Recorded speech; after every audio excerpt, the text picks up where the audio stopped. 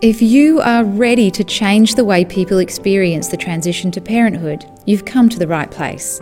On this podcast, we interview postpartum professionals, academics and researchers, as well as parents with unique perspectives on postpartum. Whether you've been working with new families for decades or are brand new to postpartum care, we'd love you to join us. I'm your host, Julia Jones. Hello and welcome to Newborn Mothers Podcast. Today we have a very special guest. I know I shouldn't have favourites, but Julianne was actually one of the first guests I had on my podcast back in episode 6, if you want to go back and listen to that. But even that was at the beginning of her journey, because she's been a doula, started out as a birth doula and now then a postpartum doula, and more broadly, I think we can talk about a lot of the work that you do today.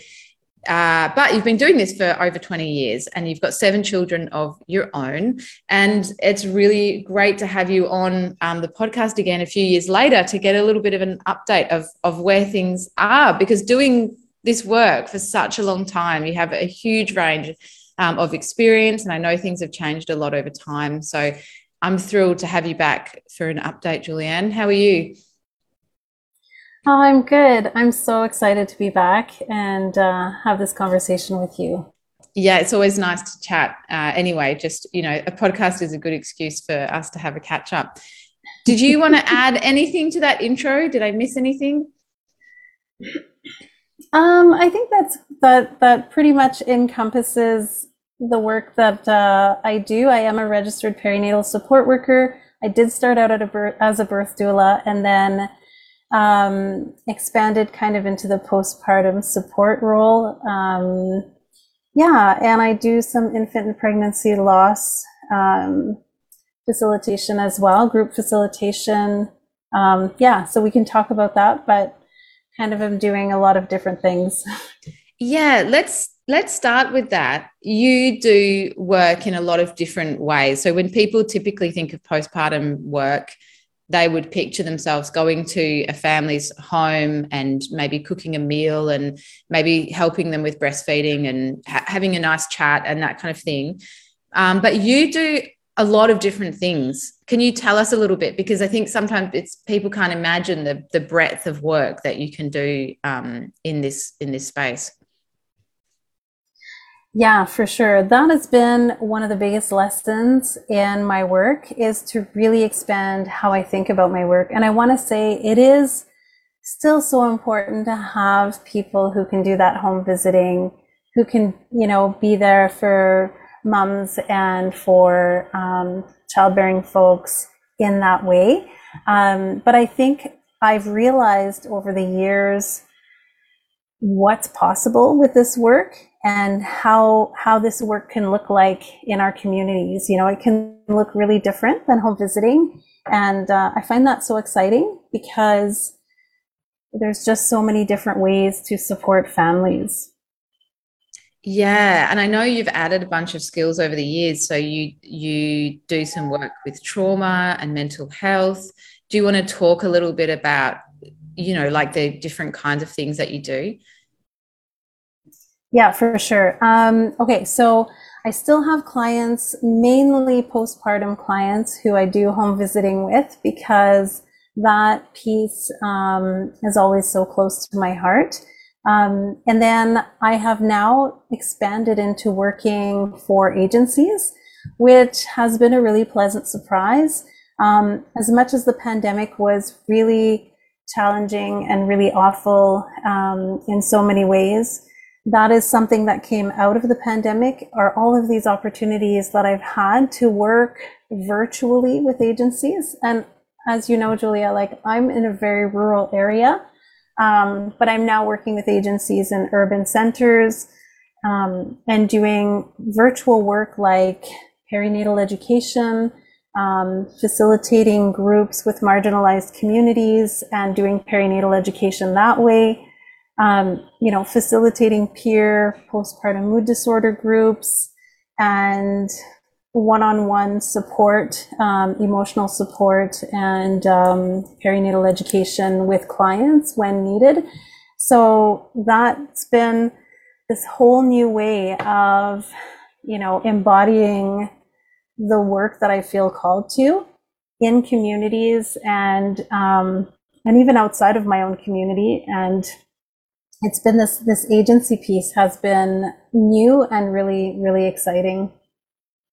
And I know for you in the last few years, and this was starting when we last chatted on the podcast as well, but having that registration has been a real game changer for you. We don't have anything like that in Australia at the moment, although we are working on it.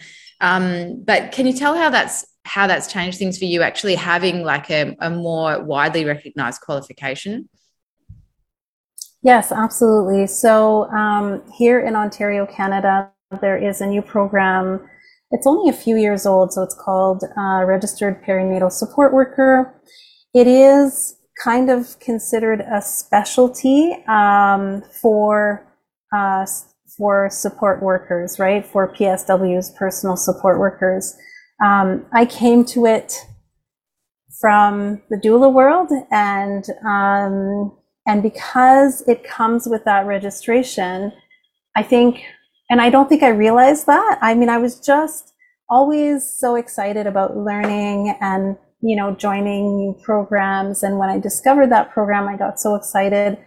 But I don't think I fully realized what that registration was going to do for me. And what it has done is it has given me a seat at more tables, right? And I know, like, even it's easy to kind of resist, being part of the system. But for me, it's actually given me a seat at more tables, so I can have conversations about trauma-informed care. I can, kind of talk about what my clients are going through, obviously while respecting their confidentiality, but just generally sharing, what I'm seeing with families and my work, because I'm really on the front lines, right? So, yeah, it's really opened doors for me. Yeah, and I imagine you just have a much more in-depth idea when you work with clients more closely like you do. People open up in a way that they might not with another healthcare provider who they only see, once for a 15-minute visit. And those healthcare providers just might not have the same insights as you do into really what's going on for people. So I think that's really important. And I'll also note that you still have both. Being a registered healthcare provider, I'm not sure if that's the right word, but the doors that opens up for you is great, but it doesn't mean that there's no other way of doing this work. You still do have regular doulas in Canada as well. So, why not have Absolutely. both? I think it's great. And so tell us a little bit more about the pandemic. I'm really curious about, I know some people have really struggled, and what I've noticed is people who've just started their business have found the last few years really difficult, but people who are more established already like you, what's your experience of, how that landscape's changed? So for me, what that has meant is that it has opened more doors. I have a lot more opportunities. Most of my work is virtual. Most of my work is from home, except for my own clients with whom I do home visiting. I really have grown to love that. I love making my own hours, being able to work from home, and, kind of picking and choosing which contracts that I want to work on. I think what happened really is that the requests started coming in when everything shut down, because people were like, who can we reach out to? How can we keep doing this work virtually? So the agencies that I work with now weren't doing any virtual programming before the pandemic. And now they're doing a lot of virtual programming. And now that things have opened up more in our area, they're doing both. And what they've realized is that they actually have been able to reach more moms, more childbearing folks, more families by having that virtual option. So now a lot of these agencies are keeping both options open, and they're kind of forging ahead with in-person and virtual programming. So things have really shifted in that sense. And I have been fortunate enough to to get some of those opportunities. But it has been a lot of networking, a lot of making myself available, reaching out and being proactive and connecting with agencies and connecting with organizations in my community, and being there whenever there was a perinatal, childbirth, prenatal breastfeeding event, all of those like key terms, right, that connect to the work that we do, and just showing up and building those relationships. And I think if you are new and you're starting out and you're struggling to find these other types of opportunities, I think it's just a matter of also taking that time to build those relationships in your community. It's going to pay off.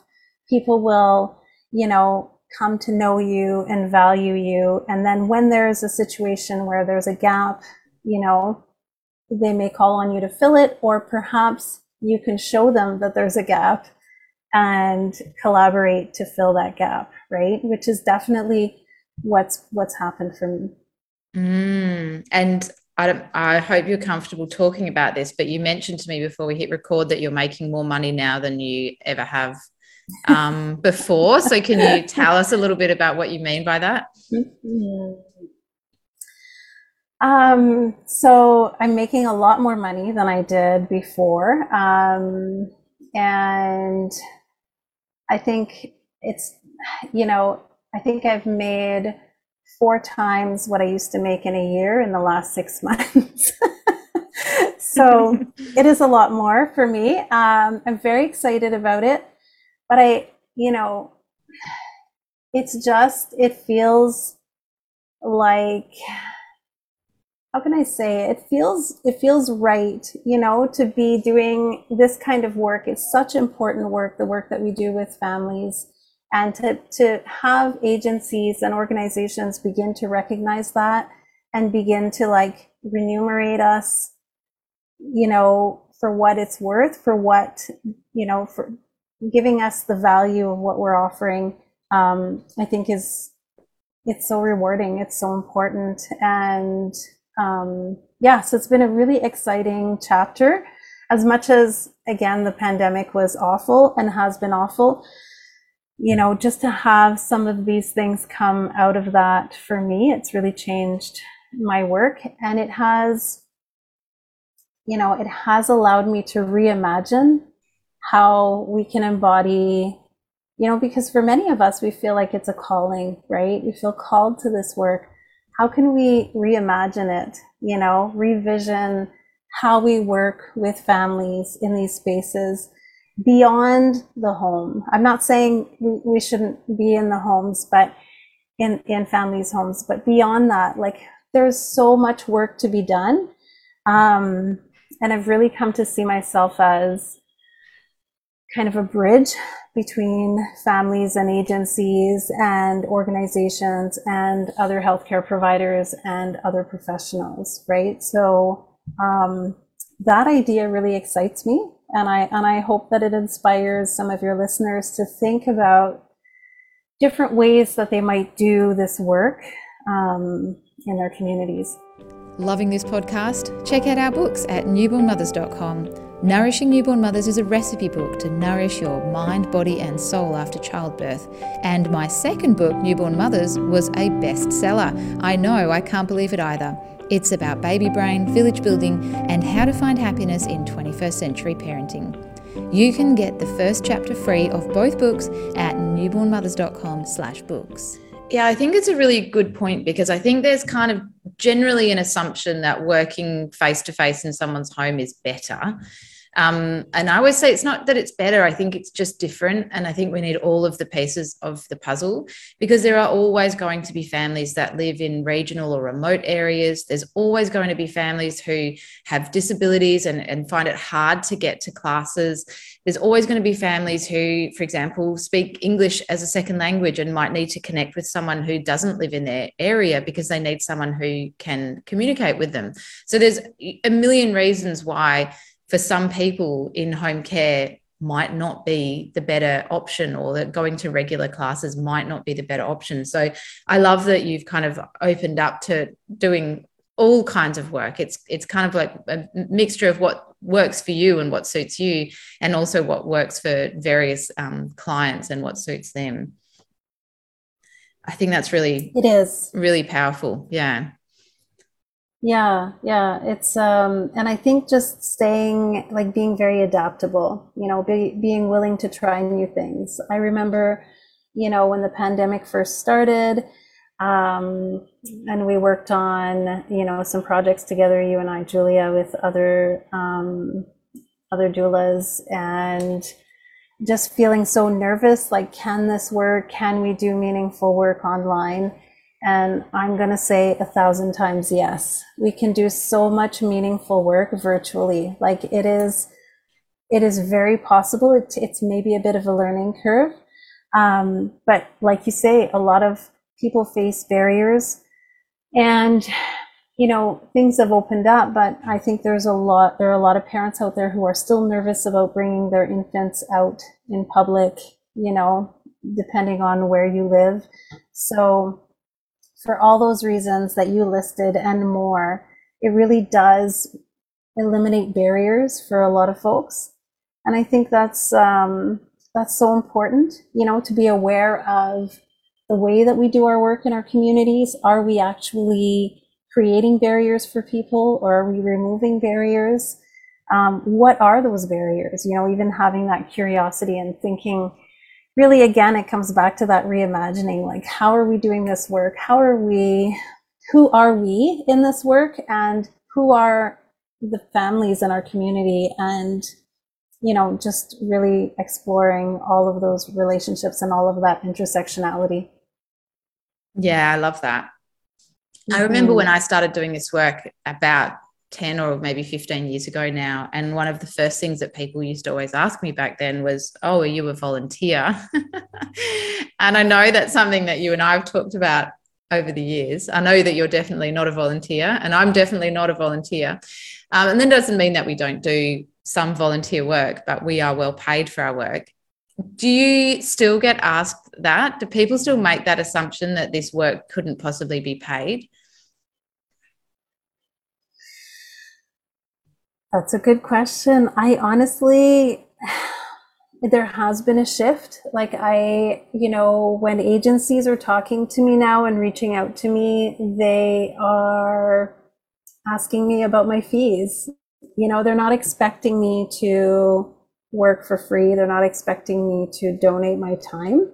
And that has been a very big shift in my work. And I think I'm so much more comfortable, charging for my services, so much more comfortable with those conversations too. So it's taken practice. It's taken a lot of practice to get there, but yeah, nobody's asking me to volunteer really anymore. Yeah.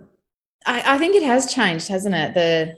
That expectation. I think that's partly to do with Me Too, and partly to do with the pandemic bringing up the value of women's work and community care, and that we just have, I think, a bit more of an understanding of the value of what we do as a society. Yeah, exactly. And I still donate my time when I can to do, infant and pregnancy loss support groups, that type of work. But in general now, most of my conversations involve paid work, and I don't have to apologize for that. I don't have to apologize for my fees. It's like, okay, what's your fee? And that's great. And in fact, I've even had people say, raise your fee. So that's been really rewarding. I think people are realizing more and more, like you say, the value of support work, and I think also identifying the gaps that exist. And in the pandemic, a lot of agencies were trying to fill gaps. And so I think that has helped, first of all, to open people's eyes to what the gaps are, and then get creative in terms of filling those gaps. So exploring partnerships with, perinatal support workers or, anybody who is a professional in this space, right? So. So what's next for you? I know you're studying again. Do you think your work will change a lot in the future? Yeah, what do you think is coming up for you? That's a great question. So this past year, I actually went into social work. I am doing a social work degree on top of my registered perinatal support work because I'm hoping to be able to actually open up a private practice and do some counseling, perinatal mental health support for families specifically in that space. But if there's anything that this work has taught me and that life has taught me is that you never know what it's ultimately going to look like. I could never have imagined that I would, be embodying this calling that I feel so strongly in the ways that I am and be working in the ways that I am today. But that's ultimately the goal. My heart is really with, postpartum mood disorder, mental health issues. And I would love to at least add that to my professional practice. Yeah, so that's the goal. Otherwise, I'm really hoping to continue to have opportunities to work with agencies and, experience this huge honor of just like being able to contribute to these families' journeys of having their babies, right? It's such a huge honor. And I can honestly say that I've had so much joy doing this work. It just has brought me so much joy to be able to, reach more families and explore these different ways of working in, prenatal birth and postpartum spaces, right? I love it. So inspiring. I think that's all my questions for you. If people want to learn more about what you do, where can they find you? You can find me at positivebirthservices.ca, and my contact information is there. I do have a Facebook page that is, let's call it a sleepy Facebook page. I'm so busy with clients that I'm not really doing a lot on social media, but I am there and you can find me and you can reach me, and I'm very responsive to messages. I have started working more in, helping to train perinatal support workers. So I'm on the faculty at Mohawk College here in Ontario, Canada, to help train other professionals. And I have done some training for professionals in the infant and pregnancy law space, and even within agencies. So I'm always up for a conversation with other people who are in this space doing the work, and who have questions and who are growing and learning. We need that connection professionally too, right? And we can learn so much from each other. I always tell clients that we learn so much from each other, and it's so true professionally speaking as well. So so feel free to reach out. Yeah, I love it. Two things really stand out to me from that.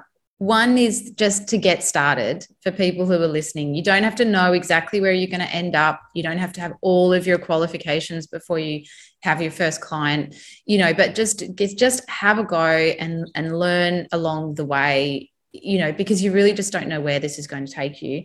The other thing that really stands out from your story is the fact that you don't even really have much of an online presence. And I think a lot of people overestimate that. For example, I've only just started to get onto Instagram, and I don't even do it. I have a team who does that for me. But people often really stress out when they start their own business. They're like, oh, but I don't want to, the hassle of building a website, and I don't know how Instagram works. And you don't need to. That, if you want to work in real life with real people, then you're much better off just going and connecting with real people. Step away from the desk and go and talk to people. So yeah, I love that you're so successful and you don't even really have you don't spend time on Instagram. It's not what you do.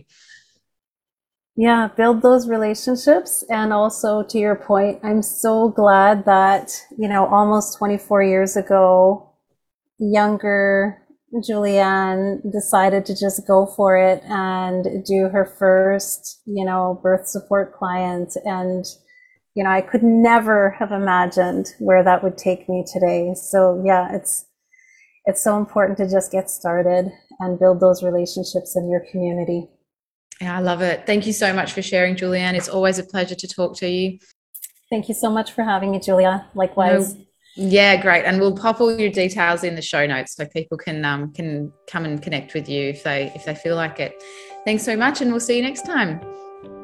Here at Newborn Mothers, we believe that every family has the right to high-quality postpartum care. If you want to join us, learn more at newbornmothers.com.